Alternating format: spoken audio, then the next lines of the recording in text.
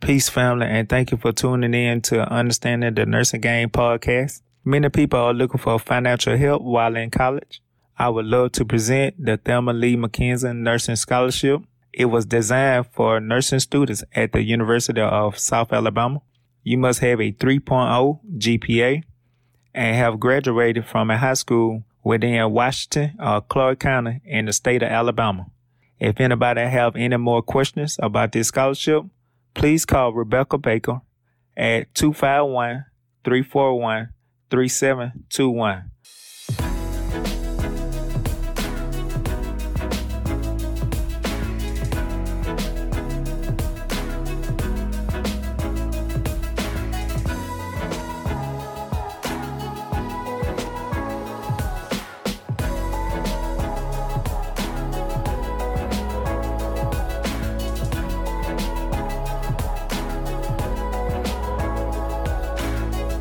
All right, we back again, baby.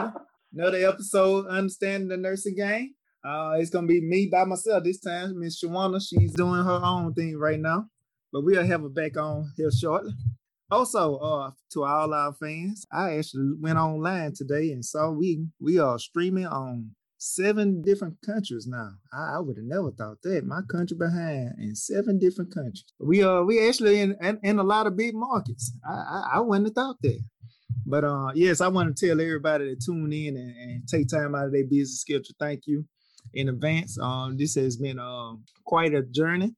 Hey, I'm actually getting better, y'all. I actually got a real mic now. So, hey, y'all might be able to hear me a little clearer now. You might understand me. You can take the caption off, the closed caption. You can take that off now.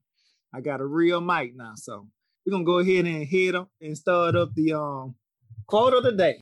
If you always trying to be normal, you will never know how amazing you can be. Ooh, that's a good one. That was good. Hey, that was a good one. Hey, and guess what? Michael Mess ain't say that one. Maya Angelou said that one. That was a good one. Man. Yes. Hey, everybody be trying to fit in. Why try to fit in when God only made one of you? Be yourself. You are more than enough. You are more than enough. So, hey. Somebody was feeling down, and now they gonna hear this and they gonna say, you know what, he is right. So hey, I just want to say, with that being said, I want to go ahead and introduce Miss Lydia Barnes. So yes, we got Miss Lydia Barnes here with me today. This young lady, we used to work together a long time ago, 2016. I think that's 2016, 2017. Something like that, yeah. Something like that, yeah, long time ago. So I'm happy to have our own scene. Like since I started Shawana and I started the podcast, she's been one of the faithful few that tunes in and give me feedback. So I'm happy to have her on. How you doing today, Miss Liddy? Tired, but you know what? We're gonna make it. Okay. Hey, why are you tired? Well, I just drove in early this morning. Actually, about 12 hours. From home, and you know where home is, Alabama, sweet home Alabama. That's right. That's right. Go ahead and tell everybody what part of Alabama you from. Well, I'm from Washington County, or right at the Washington-Mobile County line. Most people know it as Calvert. However, I'm from an even smaller community called Paul Bayou. Paul Bayou. Yeah, but I'm from Paul Bayou. Red Dirt Road, still, the way to get in. One way in, one way out. Okay then. We're gonna start it off. What got you into nursing? Let's go down this field. Well, and don't give me the short version. Give me the long version. Okay. Well, the long version is I thought I wanted to be a nurse when I was in high school, and then I went to this program at Bishop State, SC Bishop State, that introduced students to other careers in healthcare. And so then I thought I wanted to be an occupational therapist. However, there were no schools for occupational therapy close by. And when I graduated or got ready to graduate from high school, I wanted to go to UAB. I think that's where one of the occupational therapy schools was, at UAB, and the other one was at Tuskegee. And my daddy told me, you're going to UAB your butt right to Bishop State. So instead of going to school, I got married. And then, yeah. First, I enlisted into the Air Force, and then he didn't want me to go. And the only way I couldn't go is, get pregnant. And yeah, did that and got married. And then when I started college, I started taking some prerequisite courses at Bishop State. Really didn't want to do nursing. Went away, moved away to another state, and then got pregnant, went back home, was in a pharmacy tech program at Capps College. That's what it was then. I think after Capps, it went to be Fortis or something. And while I was in that pharmacy tech program, I was pregnant, went into labor early, and the teacher said, I'm watching you. I think you should be a nurse. You seem to be really smart, and you studied right before the test, and you passed it with flying colors. Actually, I made all A's. And I was like, I don't want to be no nurse. So then after I had my second child, I took the entrance exam for nursing. I passed it, got accepted into the nursing program at B. And I said, well, I'm just going to go until I flunk out. Okay. Yeah. Two nursing degrees later, here I am. Yeah. Now, I'm a rewind. I'm going to try to unpack all of that you told me. Now, you said you got pregnant after you was told not to go into the military. Is that correct? Is that how that went? Yeah, okay. that was my boyfriend at the time. He didn't want me to go. So I was like, the only way I couldn't go is if I got pregnant. So you told him? Oh yeah, it was known that I had enlisted to go into the Air Force. I had a date to leave and everything. April 1st, 1991 was when I was supposed to leave. That was my date to leave. Oh, you were supposed to leave on April Fool's Day. On April 1st, 1991. Yes, sir. Oh, okay. Oh, so what you're saying is he tried to get you pregnant so you could stay around. No, I got pregnant. Yeah. Yeah. I ended up having my oldest on August 4th of 1991. Yeah. Oh, so you just fertile around that time then? That what you saying? Oh, yeah. Okay, then. Okay. Well, I come from a very large family, and we are some very fertile beings in my family. My my mom had 11 of us, and my grandmother had 21. Oh yeah. Yeah. So yeah. That's yeah. Okay. Now I went to Remington College. How about that? Right across. Okay. The street. Yeah. Right across the Okay. street from y'all. A lot of people didn't know, but I went to a pharmacy tech program. Tell us about your experience at Capps. I want to know about that. Well, it was. I guess I was smarter than what I thought that I was, and pharmacy tech was gonna be my way into healthcare because, like I said, I didn't really want to be a nurse. I have an older sister who's a nurse, and I was like, one nurse in the family is enough. And I thought that going through the pharmacy tech program would be my way into healthcare. Would be a job that I could provide for my children. Here I am pregnant, going, about to have my second child at that point in time. And but like I said, I went into labor early. And I had to stop going to school and stop going to work. But at Capps, I had some pretty interesting instructors. But the one that I remember, Miss, I think it was Debbie, but I think her real name was Deborah, but Debbie Buck. She was an RN, and she taught the pharmacology course. And she said she was watching me. She really felt like I would be a great nurse. And I'm like, I don't want to be a nurse. I really didn't want to be a nurse. I just didn't want to. I didn't want to do what everybody else saw in me to do. I was not trying to be normal. That's why your quote was just for me. Because, I've not been ever normal, never really fit in, not even in my own family. But that was an interesting adventure at Capps because, it's not like a traditional junior college or a traditional university. It is a career school. So they focus on the career itself, and they teach you what you need to know for the career without all the extra, I got you. Yeah, they went out of business. I don't know how many years ago, but, I'm talking, my daughter is 23 now, so I'm talking, 23, 24 years ago when I was at Capps. Wow. Yeah. Wow. Okay, then. Well, What nursing school did you go to? I did get my associate's degree at Bishop State, Right. and I moved away after I became a nurse. I had been a nurse for about 4 years, and I moved to Texas, and then I came back to Alabama in 2012, and I had the hardest time actually getting a job at home because oh yeah, nobody knew me, even though I'm from there. You know how it is. You got to know somebody in order to get in. I've heard you tell your story. I was there with you, kind of during that time.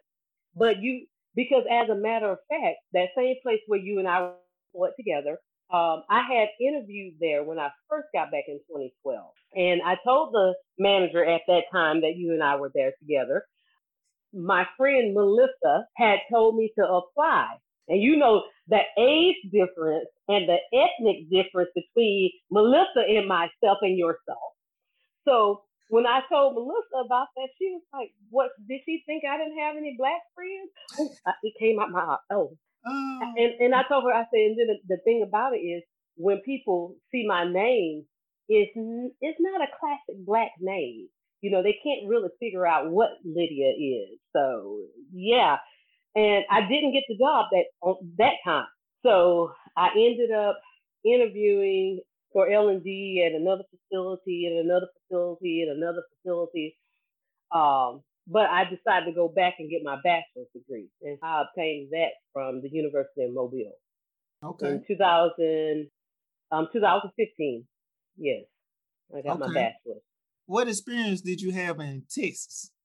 Or what setting did you work in Texas to where when you try to move to a more conservative environment in Mobile, you wasn't able to get into? What setting was that?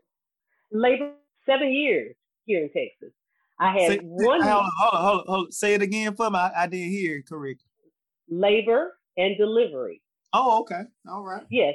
I was a labor and delivery nurse and a supervisor, and I taught childbirth education as well as a breastfeeding or lactation kind of. I wasn't a lactation specialist, but we helped patients with lactation, and I'm trying to think what was the other thing that I taught infants. And I was at the time NRP certified. I had my ACLS, my BLS, which we have to have BLS. My ACLS, my BLS. I had PACU experience because I worked at a day surgery hospital at the same time I was working L&D out here then. I had pre-op and PACU experience. And there's also a thing in labor and delivery. I don't know if it's still active or if they've changed the acronym, but also, which is advanced life support in obstetrics. I was that then back during that time. So when I went back home to Alabama to get a job, I was a little bit. I think my presence. I was intimidated several of the interviewers. Yeah, the one interview I actually had was about an hour and a half. Yes, I mean we talked about everything in OB and then my experiences in my life, and she said to me, "Wow, I wish I could hire you, but I already have somebody for the position. But we have to go through the motions of interviewing people." And she said, "But I'm going to recommend you for a position."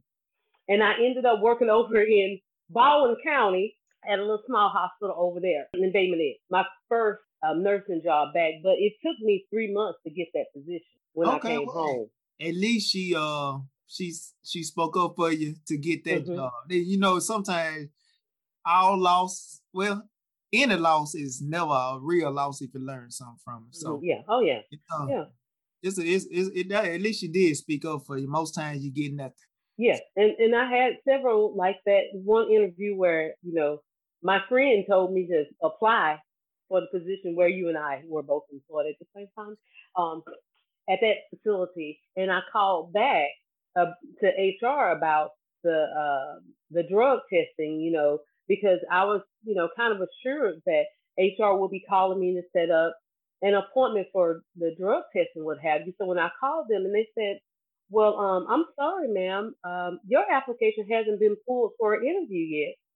And I had to tell them I had an interview on such and such a date at this time with the nurse manager, and they were in shock because they said my application was still sitting over there in processing. I was confused. And then when I called that manager back, because I learned through experience to always send a thank you to the person who interviewed you.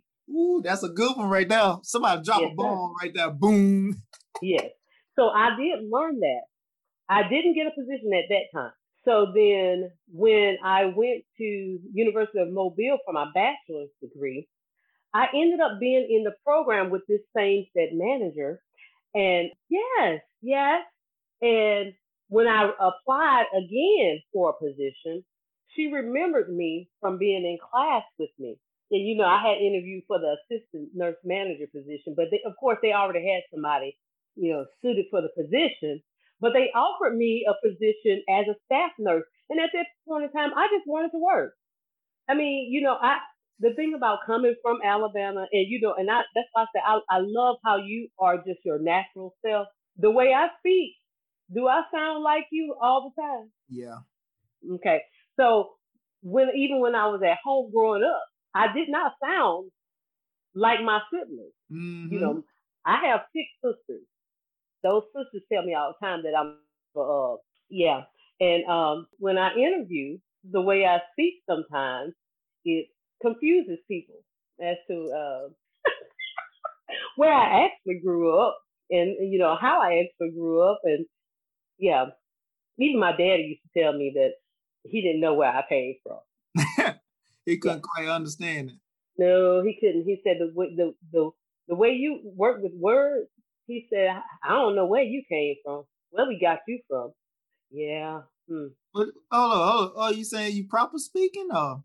Well, to them, sometimes. Oh, to them. Yes. Mm-hmm. Yeah. Sometimes, yeah. But see, for people who I'm comfortable around, and I've worked with you, you've heard me be all country and yeah, that's what I'm like, I know you. You country just as country as me. But my son used to call me Contretto, country and ghetto. Oh my goodness, that is too funny. But but when you leave, like when you leave our area and you've gone to, and I was in the Dallas-Fort Worth area, which is where I am now. But you leave and you go back home. If you don't already have something established before you get there, then it's hard to actually get a position at home. Because like I said, it took me 3 months to get a job. I was so depressed because I'm like, I came back home thinking that, I just slide right back into where I was because I left that particular establishment in 2005. And I figured when I got back in 2012, I would reapply. They would pull my information, and I'll just go right back into the workforce. So when I worked with you, that was my first ever med-surg position. I mean, I had worked, my very first nursing job was pediatric GN, so that was kind of med-surg, but it was still specialized because you had peds patients that were mostly in the wintertime. They have the respiratory issues, and then in the summer, we had the gen surgeries and plastics. But I was over in Fairhope for my very first nursing job. And then I transitioned over to Spring Hill and started working postpartum, which is still, even though it's medical surgical, postpartum is still specialized for a certain demographic of people or patients. And then I did a cross over into labor and delivery. So then most of my nursing career was labor and delivery, anything around women's health. And then when I went back to Alabama, I worked that 1 year in labor and delivery. I told my sister it was like taking a step back in 1972, and I just wasn't going to be able to do it. Oh, my goodness. That's too funny. Yeah. Man. Okay, then. Man, I didn't know all of that, man. That was some good information. Now, I'm going to say this now. When it comes to Mobile, I could be totally wrong. I could be out of base, out of turn when I say this. But good old boy. Say what? Good old boy. Go ahead. Good old boy. I would say it's almost like a hub around Mobile, meaning if you're not in that circle, working within those 4 hospitals that's in Mobile, I think it's hard to get a job. And then not only for that, even for the new nurses, it's gonna be a small percentage of them when they graduate, they can get a job. But those that they kind of hesitate, man, like the only jobs you probably can get is med-surg. Yeah. And so I mean, it's truly old school when it comes to the nursing game. Unless you just know somebody, your mama go to church with somebody, or you and somebody in your family, hey, it's gonna be hard trying to get in. That's why I told everybody about join the association, get to know folks way before you graduate. Don't wait till you graduate, because you're gonna be left out in the cold. So that's a good point. Yeah, that's a good point. But we didn't have any mentors such as yourself to tell us things like that. When I finished at Bishop in 2001, and the old saying, nurses eat their young. They do. What I experienced with a lot of the nurses, and especially nurses of color, in that area, when we would go in for clinical rotations, they were very protective of their information. Nobody was trying to share what they knew with anybody. I got mine, you got to get yours. And and so one nurse that I worked with when I was a CNA, when I worked over at Rotary, before it merged into Mobile Infirmary, and I can only remember one of the nurses, and her name is Shirley Harden. But I watched her, and I kept thinking to myself, if I ever go back to nursing school, I want to be like her when I'm a nurse, because she would say, "Come here, let me show you something. Come here, let me teach you this. Y'all start with these patients, this group of patients, the independent patients, and then the standby assist patients. And by the time you finish with that, then we'll help you with the ones that are bedbound." And the way she worked that, I'll never forget her. And she still works at Rotary now, as far as I know. But I told her that she was an influence on me, that when I did go to nursing school, I always thought about the way she did with us CNAs. And that's how I tried to fashion myself. I would always, like, nursing students, when they come on the unit, yes, we got some new blood up here. Come here, let me tell you some things. Let me show you some stuff, because when we went back, when I was in school, they don't touch my chart. Don't put nothing on my patient. No, I don't want you taking care of my patient. And you ask the questions, and they didn't want to answer any questions. But if we don't share the knowledge that we know and how we came through it, then somebody's going to, struggle and then be deterred from actually finishing. So I've also been a clinical instructor. I taught at Virginia College too, when right before you and I worked together. I've done a little bit of everything. Yeah, and that was before That's I had right. my bachelor's degree. That that's people don't understand that, but that's favor. And what I would tell students coming through is that what kept me kind of pushing through the nursing program, because like I said, I was just going to go until I flunked. And I kept saying to myself, you're not the first to go through it in your situation. Won't be the last to go through it in your situation. And you're not alone. You don't have to teach yourself. And so that's what I kind of would tell people that are, interested in nursing. Just if you keep that in mind, that whatever situation you have going on, you're not the first to go through it. It may not be exactly the same. You're not going to be the last, but you don't have to teach yourself. And you have people, and a lot of nursing schools now are getting to where they are trying to foster and empower students more versus they're trying to see how many going to get to the end. Right. Oh man, I'm gonna try to unpack some of this. What you said, man. You said a lot of stuff. A lot of people, older. I would say a lot of older people. I don't know about even the younger people. I would say I ain't gonna say age. I'm gonna say society. Once they, the world kind of praises you. Once you get a degree, you get your nursing degree. We'll use that for instance. Once you get your nursing degree, people kind of praise you and stuff like that. And so it's almost to the point of people just trying to protect their status. They don't really want to share and get somebody else up to the same level as them. for some reason. I don't know why. Why is that?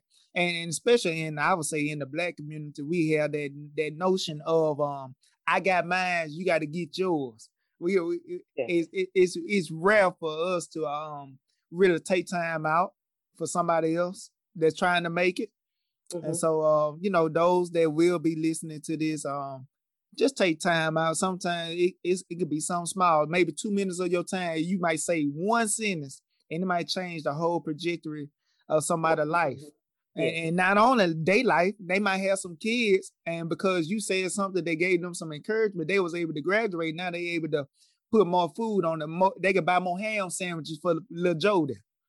Things of that nature. They go on field trips. Hey, somebody, hey, they got that extra $40, $60. That way the child can go and really enjoy themselves, man. You just never know that one little sentence can be the difference between failing and succeeding in life. So whoever listening, hey, give her encouraging words. Sometimes I ain't gonna sit right here like I'm not negative. Sometimes I am negative. I'm human just like anybody else.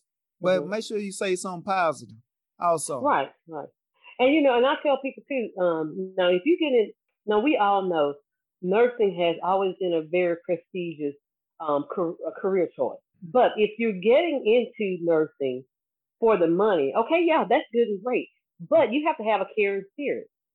If you don't truly care about people, and I tell like student nurses all the time coming through, you will, if you are in it for the right reason and you're in it to take care of people and to make a change, you will never be paid enough for what it is that you do from your heart, ever. You're right about that. So yeah, we can make a good living or what have you from being a nurse, but you will never make what it is that if you're doing it from your heart, they can never pay you for that. So, there's only one person that can give you the ultimate reward for that. Okay. That's right. Now, hey, I want to go back. This was a nursing thing you said, and I want you to say it again so it could be clear to everybody. You said one of the nurses came to you and while you was a CNA and said go to what patient first. So so somebody else might become a brand new nurse, and they might get their assignment and they might not know who to go to first. So go ahead and explain that. Okay, so I worked at a rehab hospital at the time, and I was a CNA at the rehab hospital. So you have different levels of or acuity levels of patients, and you have some patients that are independent. So as a CNA, back then we worked 7 to 3, 3 to 11, 11 to 7. So on the 3 to 11 shift, that's when all the baths happened, because during the daytime they were in therapy. So our charge nurse said, start with those independent patients first. Give them their baths. Then you do the ones that are standby assist that you have to, do a little bit and help a little bit. And then by the time you finish with that, we'll be done with our assessments and our meds, and we can come help you with the ones that are total. So that showed to me that just because she was a nurse, she was a registered nurse, did not mean that she was above giving a patient a bath. I will always be, and that's what I tell patients and staff all the time. I'm a servant first. I don't care about them credentials behind my name. I am a servant first. So if a patient needs to go to the bathroom, they need a bath, a cup of ice. I'm not going to call Becky down the hall. Can you come and get this patient a cup of ice? No, I'm going to go and I'm going to get the ice unless there's an emergency going on. Right. Then I'll designate that, delegate that to somebody else to do. But I'm going to do that. That if you have the right team and the right heart, and you're doing, they see you doing the work, they go, oh, I want to be a nurse like her. I want to be like her when I finish nursing school. Right. Yeah. I got you. So hey, that was a good one right there. I heard it and I was like, man, somebody need to hear that. Because when I first got to the floor, nobody told me that. So I was like, man, let me get you to reiterate that. All right, go ahead. I was going to say, but that's why when we worked together, you never saw me. You rarely saw me at the nursing station. I was always in my patient room somewhere doing something. Always in the patient room. And people, and it's hard to be charged nurse and take care of 7 patients too, but that's what we did. We did it. Well, And that was the part that if you didn't know where I was, you could always find a patient room somewhere doing something. gotcha. Okay, then. Being a service to others. I like the devil. Okay. Oh yeah, we're servants first. If you're a Christian, you're a servant first. I don't care what your title is, what your role is. If you're a Christian, you're supposed to be a servant first. I'm just saying, Okay. Well, hey, tell people about the struggles that you went through while you was in nursing school. Oh God. Okay, so I really struggled in 2 courses, and those were my last 2 courses of nursing school. And I went during a time where we had 5 years to complete the 2-year program. It didn't matter how many times you flunked it, as long as you completed it within that 5-year time frame. So my two problem classes was Med-Surg 2 and Med-Surg 3, because nobody actually taught me how to think critically. That critical thinking skill. Prioritizing patients, looking at the information that's given, and going from there. I was thinking more like a college student and not a nursing student. But buddy, when I finally got it, because my instructor, Dr. Williams, on one time when we did these clinical scenarios, Dr. Michael Williams, man, he was a beast. I know it's one black guy at Bishop State, and I'm assuming that's him. Yeah, let me tell you, the heart, whoo, he's a beast with the heart. That was his baby. Yeah, cardiology was his baby. So he would give us a clinical scenario, and our group would have to come together and come with the diagnosis and the treatment plan and what nursing things we have to do, and possibly what the doctor would probably do for the patient, what tests would be ordered, stuff like that. And so he gave us the scenario, and this was I think this was my final semester, the second time taking Med-Surg 3. And so I gave it back. I'm telling him everything that I think, because by this time I've learned how to think like a nurse. I've learned how to think holistically about the patient, everything. So I done laid it all out on the line. And he was good at asking, "Are you sure? You sure you know what you're talking about?" I said, "Well, I should know something. I've been with you for a whole year. This is my second time in Med-Surg 3, so I should know what I'm talking about." And my answer was correct. Everything that I gave was correct. But when we finished, our class had merged with the new program where you had to maintain a 75. Right. Because our program, we had to maintain a 70 to pass. We had 5 years to complete the 2-year program. And at the beginning of that last semester, in January of my last semester of nursing school in 2001, my dad died. He had a massive heart attack. And I was like, I can't do no more school. So when I had my 73.87 for my class, I'm dancing. I'm like, I'm out of here. I'm done. And they said, "Oh no, you have to maintain a 75." No, see, that's when the lawyer inside of me came out. Based on my contract, while my classmates were figuring we were gonna get money for the next semester, and I can't come back another. I'm not gonna be able to do it. I'm not gonna be able to do it. Now y'all don't understand. My dad died. I can't do it. I'm done. I finally finished something for the first time in my life. I started something. I finished it. I'm not coming back another semester. I pulled out my paperwork. I went down my paperwork. I tried to go to the dean of nursing. They sent me to the assistant. I went to the assistant dean of nursing. There was only one person with me during this whole process. And I'm gonna connect you with her, because I think she's an MP now. I think she went on. She and I went to the assistant dean of nursing. After we couldn't get any well with her, we went to the dean of the school at Bishop State. He sent us back. He sent us back to the dean of nursing. We still couldn't talk to the dean of nursing. We had to talk to the assistant dean of nursing. And she said, "Well, I'm sorry. This is what," I said, no, in black and white right here. This is what it states. And if you wanted me to be a part of this new program, you should have had me to sign a contract at the beginning of the semester. But however, since you didn't have me sign such said contract, I have graduated. Yeah. And nope, they weren't having it. So I went to the president of the school. Favor. It just so happened that at that time, the president's assistant, what they call them, administrative assistant, right, knew my folk. is related to my folks, my people. And I had comprised this lovely letter of the steps I had gone through. Right. And my friend Jara and I, we had gone through, and the people we had talked to on what dates and what time and blah, blah, blah, blah, blah. And she said, okay. She gave the letter to the president. The president called the dean of the schools of nursing, and she had to allow us to graduate. Wow. What the fact stated. See, and that's what's important about reading what's in black and white and following protocol. And then that's one of the things, like with new nurses and grads.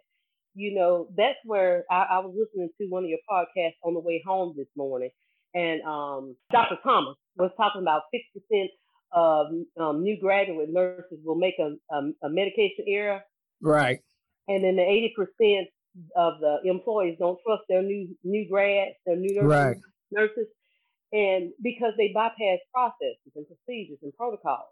See, I'm going to read black and white, and whatever the process is and whatever the protocol is, we're not going to bypass any of that, because I love my nursing license in Texas and in Alabama. And I'm going to follow. Man. And so that was the same thing that I did with nursing school, you know. And then when I finished the program at University of Mobile in 2015, the day after I graduated, my son died. So I'm pretty much done with school, with college. Yeah. Right. And see, I started at the facility where you and I worked later that year, because she remembered me from the program. Now, because he got sick at the very beginning of our last semester at University of Mobile, and but nobody knew, because I'm not one of those people that you're gonna know what issues I have going on, because I'm gonna be me. Wherever I am me. That's why, you know, I'm not normal. I'm not ever really being normal, and I didn't fit in the mold of anything else. But during the time when I was finishing my bachelor's program, I was working full-time at a psych hospital. I was teaching almost full-time at Virginia College, and then my son got sick, and I was, you know, finishing up my bachelor's program. So presentations with nobody present but the instructor and myself. I had to do my head-to-toe assessment, and like the dean of the program at that time, she said, "Why didn't you tell me that you were going through all this?" And I told her, I said, because I didn't want people to feel like I was using it as a crutch. And feel sorry for me. That's just like when I graduated, after everything was over, my sister, who is now the dean at the University of Mobile School of Nursing, came up to me and was talking to me after the program, and the dean sitting there looking, and she tells me, she said, "This is my sister." And she looked and she said, "Your sister? Same mother, same father?" My sister's like, "Yes." And she said, "Well, why didn't you tell me?" I said, "Because her being my sister had nothing to do with my educational journey. I didn't get any special treatment.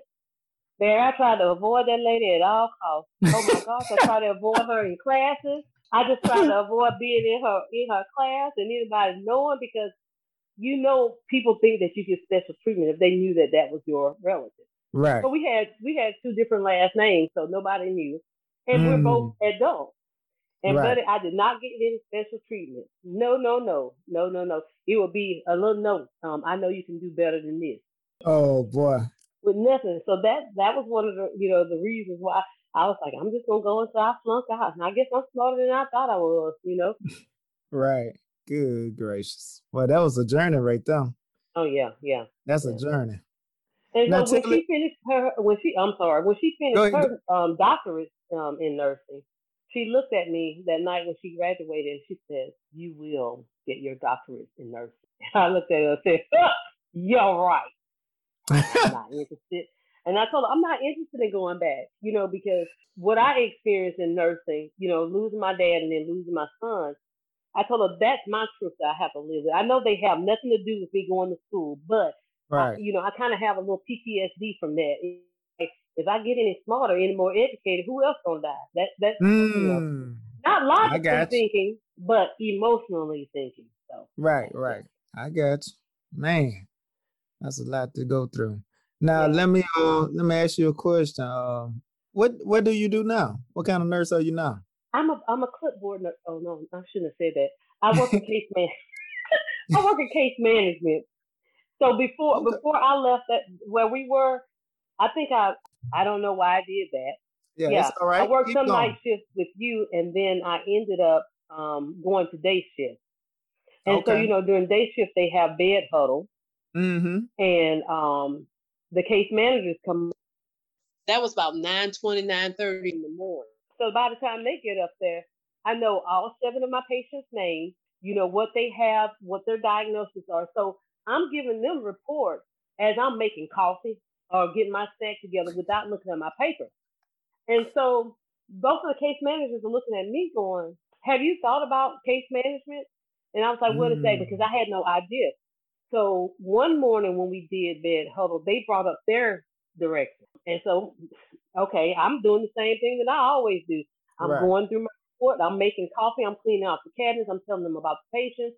They want to know, like for instance, a lab work. Because you remember one morning I was giving you a report and I was telling you that no, this patient ain't acting right because we had to do rounds and give a report while we were Right. rounding. And I'm like, no, he wasn't like this yesterday. He was discharged to go home. I'm like, no, he's not acting right. That's one of the things about knowing your patients. I Mm-hmm. don't, we don't, I don't see that a lot now with like the newer nurses, and where I am now, I'm in case management.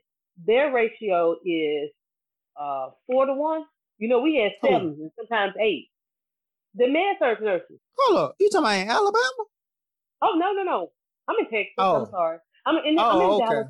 I'm in the Yeah, Dallas you Fort in Worth Dallas. area. Yeah, Yeah. yeah. Uh-huh. I'm like, So I know in Alabama, I think they still at 7, but go ahead. yeah, but I share with the nurses that we ratio of 7 to 1, and sometimes 8 if you had a patient that was potentially discharged or had a low acuity level and you didn't You have another right. nurse. I mean, that's what you did, and then you have to be charge nurse and have that patient load.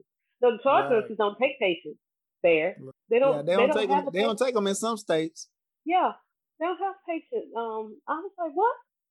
I'm gonna be a charge nurse here, but I know I'm gonna carry my clipboard and get my information. But I do discharge planning with patients and families. So Right. same thing, I know my patient. I try to learn my patient name and what's going on with them. So then when we have our physician meetings, then I am aware of what's going on with that patient, what kind of support system they have at home, what their discharge plan is, where we are in that process. It is so many different areas of nursing. And that's what I tell nursing students because I did a little short stint, being a clinical instructor for it's now Coastal Community College. Right. It was what was it then? Alabama Southern. No, Alabama Faulkner Southern. State. No, Alabama Southern up in Oh, Thomasville. yeah, Thomasville. Okay, I got Yeah, I did that when I had my associate's degree. you. That's Okay. the first time I did it, and I had been a nurse at that point in time, 2 years, 3 years maybe. Mm-hmm. And I kind of got that one by word of mouth because my sister was no longer able to do it, and she said, "Oh, I have somebody." And so during that time, from 2003 to I left the first time in 2005, I think I had no. It was in 2002, the beginning of 2002. I had like 5 positions. I worked full Wow. time in one. I worked PRN. I maintained my PRN position over at Thomas Hospital, and then I worked every other Sunday at a pediatric clinic over in Fairhope, where they will open up on a Sunday afternoon for their patients to come in instead of going to the emergency room. Mm-hmm. I taught childbirth education and I taught infant CPR. So I was doing, Golly. oh, no. I taught childbirth education and then I was doing clinicals for Alabama Southern at that time. And that was like those 5 positions at the beginning of 2002. And then the end of 2002, my oldest daughter, who's now 23, had cancer. So, and we had to do cancer treatment. We went to Memphis, to St. Jude's for her treatments for 9 months. So Wow. my nursing career had to stop. And when I finished the prior year and I took my board and I passed my boards, I heard you talking about how you had to take it with. That's right. I had to take it 3 times. Lord help. But I took mine the first time on the first time I passed, and I was sitting there. Well, before I got my results, I remember saying, "Okay, Lord, I only want 120 some questions. That's all I want." So Right. it got to a point, it gave me a break. I had to get up, and I was like, what in the world are these? I don't remember any of this from nursing school. That's what I'm thinking to myself. I don't remember any of this stuff. And so I'm talking to people because then people back then they used to come over to Mobile from other cities to take it, wherever they could get scheduled in. And we're all Right. standing outside looking stun-faced like a deer in the headlights. It's like, what was that? So then That's we go right. back in and resume taking our tests or what have you. It went past the number I said I wanted. I was like, Lord, no, wait, hold on now. I said I only wanted this minute, and it's still going. And I got into a rhythm and a flow, and it was like, okay, the questions was coming to me, and the knowledge was, showing itself, and I was like, okay. And then the test said, you may now add as an exit. I was like, wait a minute, I need some more questions. Oh Like, man. I'm not ready yet because then my mind was like into the Right, flow. gone. And so I think I ended up with like 180 something. I don't even remember 180 something questions. So I get ready to leave. Well, I wasn't nervous going into the test. I didn't tell anybody when my test was. But Barry, when I finished taking that test and it shut down on me, I looked in the mirror and I started crying. I said, I want my daddy. But my dad had died already. Right. And I'm like, Right. I want my dad. And then I looked at myself. I said, oh, well, he's not here. So you might as well just get out the building and just go on and go on about your business. I couldn't read my list of things I needed to do. I wasn't nervous until after I finished, after I had actually taken my Wow. test. But I passed it because when I went back to work, that was when they would let you work on a temporary license. Right. My boss comes out with this little cake that said, you passed. And I'm just looking at the cake, or had already, I don't even remember. I'm like, I don't know. And she was like, you passed. And I'm telling her, I don't know. She said, Lydia, look at the cake. But she had already gotten my results. And I had How'd you passed. get your results before you? She got it like in 3 days because they have a process where you could go on and see if a person passed before you actually receive your stuff. That's right. You probably had to put in where you're gonna be working at and stuff like that. Yeah. Mm-hmm. Okay, yeah. I got you. Yeah. So yeah, that's how I found out I passed my board. Wow. But yeah, on the first time, and then when my daughter was diagnosed with cancer, because I kept saying, well, Lord, I know I wasn't the smartest in the class, and I kept taking them tests. I would take a test every day, and I wouldn't get above a 66%. Every day it was a 66 or 67%, 66, 67%. I'm like, right. I was not the smartest. I wasn't doing well on those practice tests, so I don't even know why you allowed me to pass. But then, like I said, when my daughter was diagnosed, it was revealed, so you could already have your baseline established and deal with this, and then be able to come back to it. That's how I received it. Right. I didn't have to worry about going back and taking a test because I know I was not the smartest in the group of people that I was a C student. By the time I finished, like I said, that Med-Surg 3, I had a 73.87 and I was out of there. And I fought to get up out of there. That's right. So, but that was some students that made straight A's. And I'm like, I studied well, so I don't understand how, I even passed my boards on the first time because you can't cheat on them. But right. I was like, Lord, I thank you. That's you take care of fools and children. I fit up in that category somewhere. So. Oh man. Hey, let me ask you a question. Can you tell the people what all do you do as a case manager? Okay. Pertaining to your daily duties. Okay, so my daily duties, I look at the census of, now I'm in a new role where I float because I had a designated unit up until January. My unit was the current COVID unit, and that posed a whole new challenge to what we do. But we get in the morning, and the first thing is look at the patients that could potentially discharge for that day. And depending on what unit you're on, you could have anywhere from 15 to 35 patients on that unit you need to look at. If you have authorization for the insurance for them to go to any post-acute level of care, and that be a skilled nursing facility, inpatient rehab, or LTAC, a long-term acute care hospital. So you get prepared for your morning by looking at your discharges. Then you look at the patients that you need to assess for that day. And then you get you just kind of get your documents together for those patients that you need to see. Your main high risk patients are your unfunded patients, or patients that don't have insurance, or what some places call as self-pay, and then those patients that have diagnoses that are considered high risk, CHF. Now they call it heart failure, COPD, sepsis, all those patients. So you kind of have to prioritize your day by looking at those patients, your high risk patients, your unfunded patients, your Medicare patients, which you have plenty of. You do your assessments, you come back and put your data in, you get ready for your rounds with nursing to talk about the barriers to discharge. And your barrier to discharge could be anything from they don't have insurance to cover home IV antibiotics if they need it, or they don't have a home to go to. They may be homeless, or, newly diagnosed dementia that now they can't return to their assisted living. You may have to send them to a skilled facility until they're better. And then you're meeting with the physician. You have to get prepared for that as well and know what those barriers are for discharge for those patients and what you're doing as a case manager to work on that.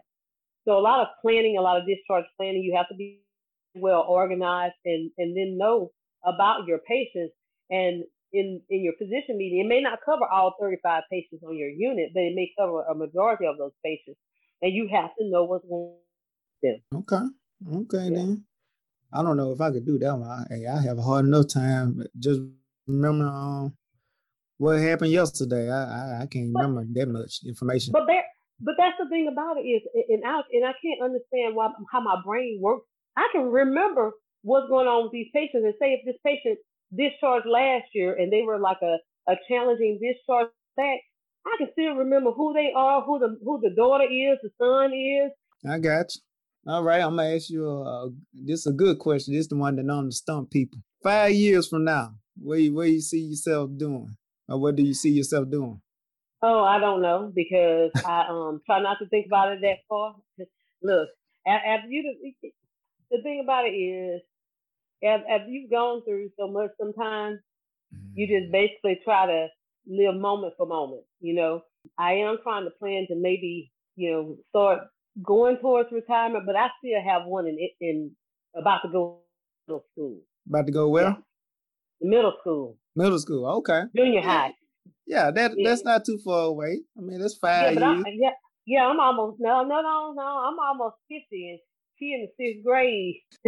I'm not gonna be able to retire in 5, but I'm trying to get myself fashioned for getting situated and settled, because I've moved back and forth from Alabama to Texas 3 different times.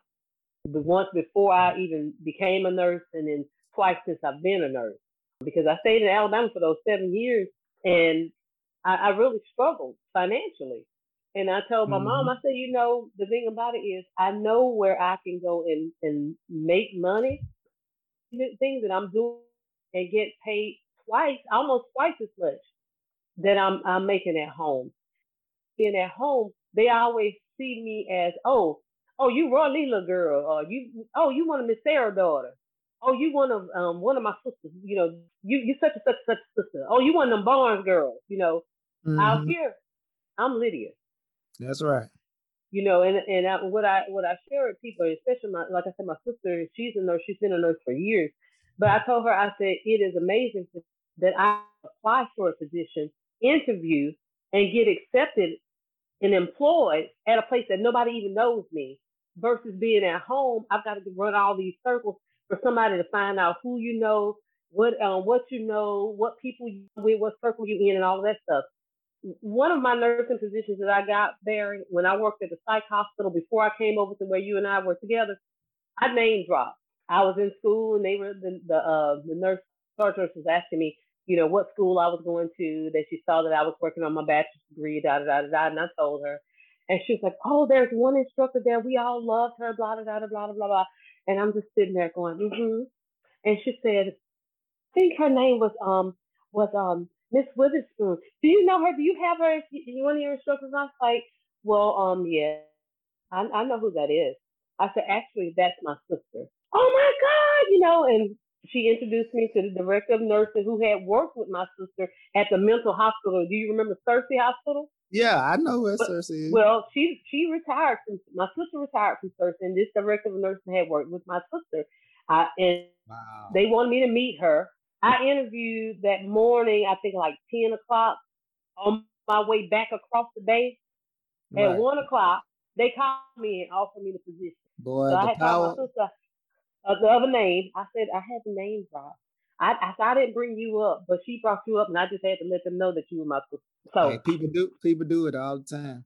Yeah, but that's how I got that one particular position. But I told her, out here, they don't care that Dr. Witherspoon is my sister. All they are concerned is that I'm Lydia. That's it. And wherever I am who I am.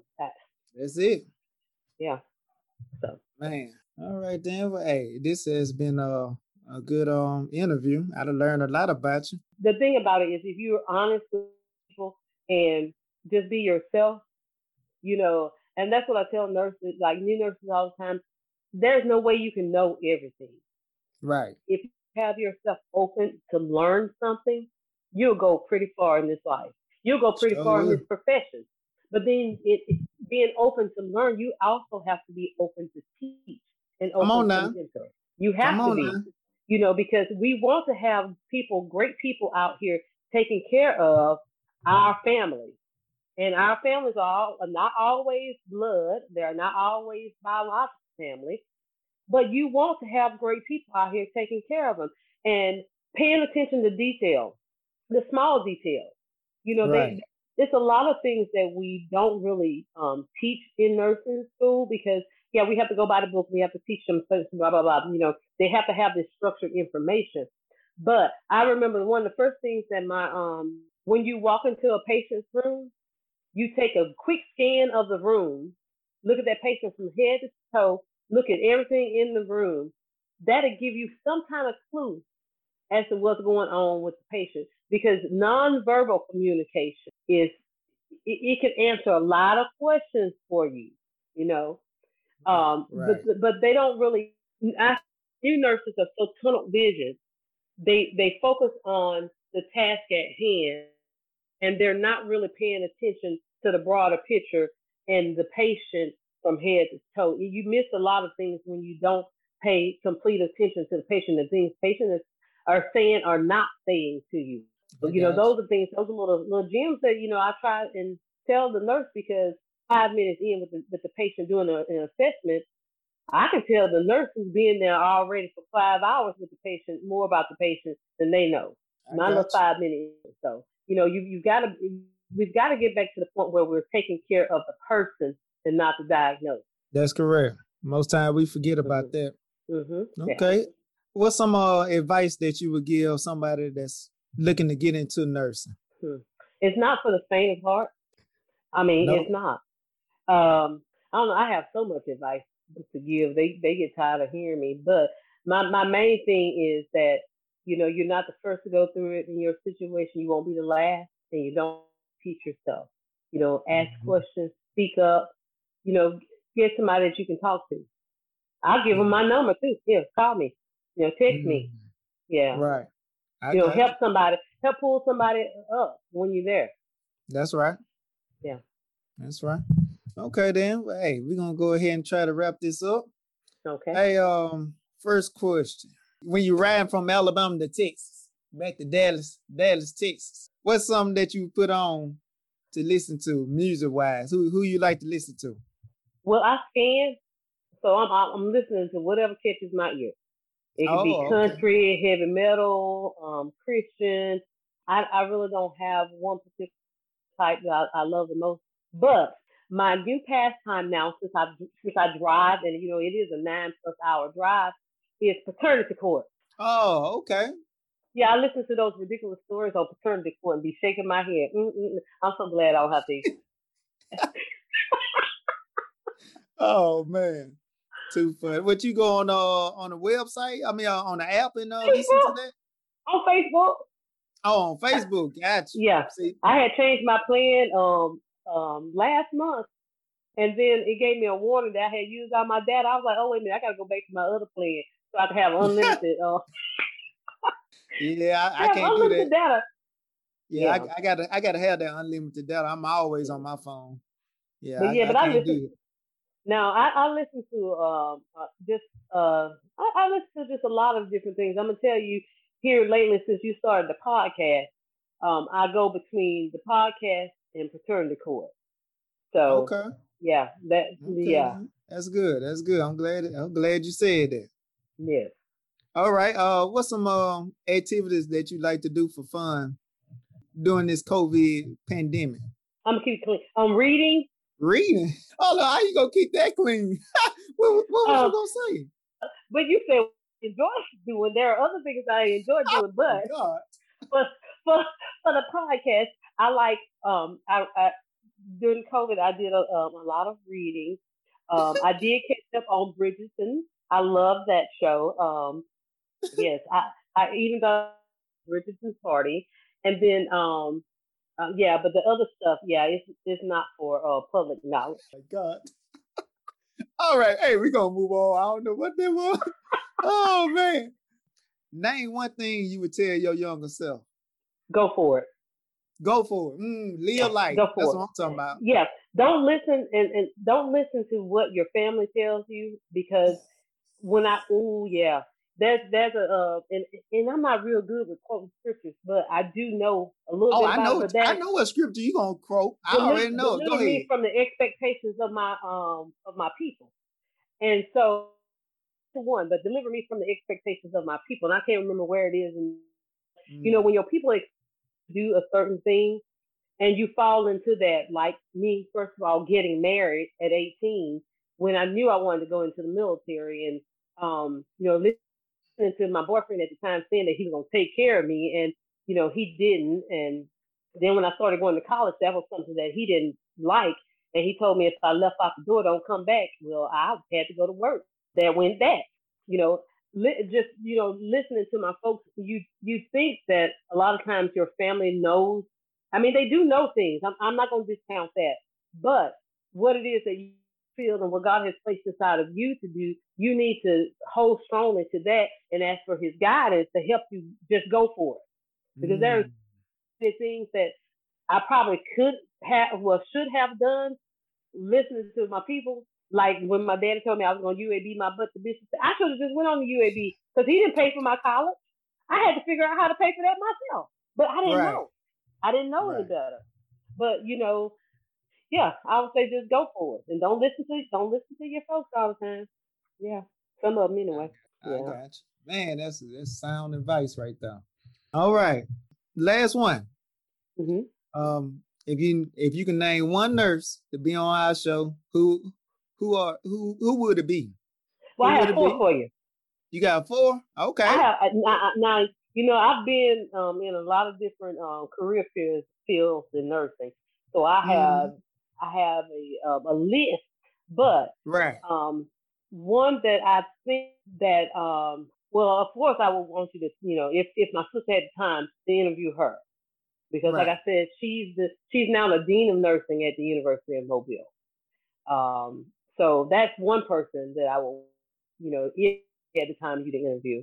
Another one would be like my nursing mother, which is Dolores Dennis. I'm going to reach out to her because that may sound familiar. Oh, she might be out there now because she tried to get me to travel back before I even finished nursing school in 2001.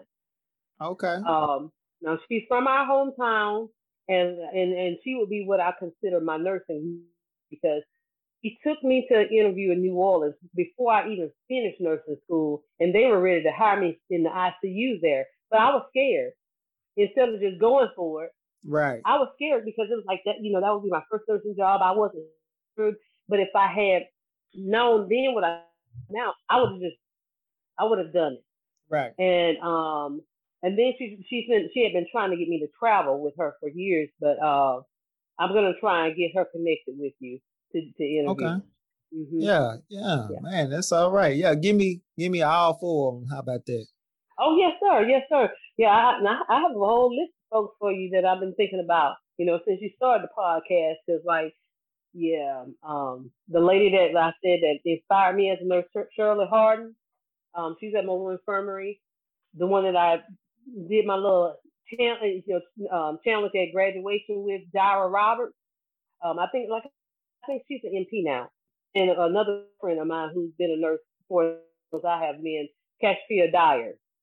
Okay. No, yeah. But yeah, but I have quite a few. And then there's one more, Andrea Pritchett. She's from Fulton. She's from Fulton. Oh, yes, man. Yeah, she's working over in New Orleans now. Oh, yeah. She stepped out of her comfort zone. That's cool. That's cool right there. Yeah, get me connected with all of them. I wouldn't mind having them on and just talking and giving them the floor to where they can share their experiences. Okay. Yeah, that's fine right there. That's all right.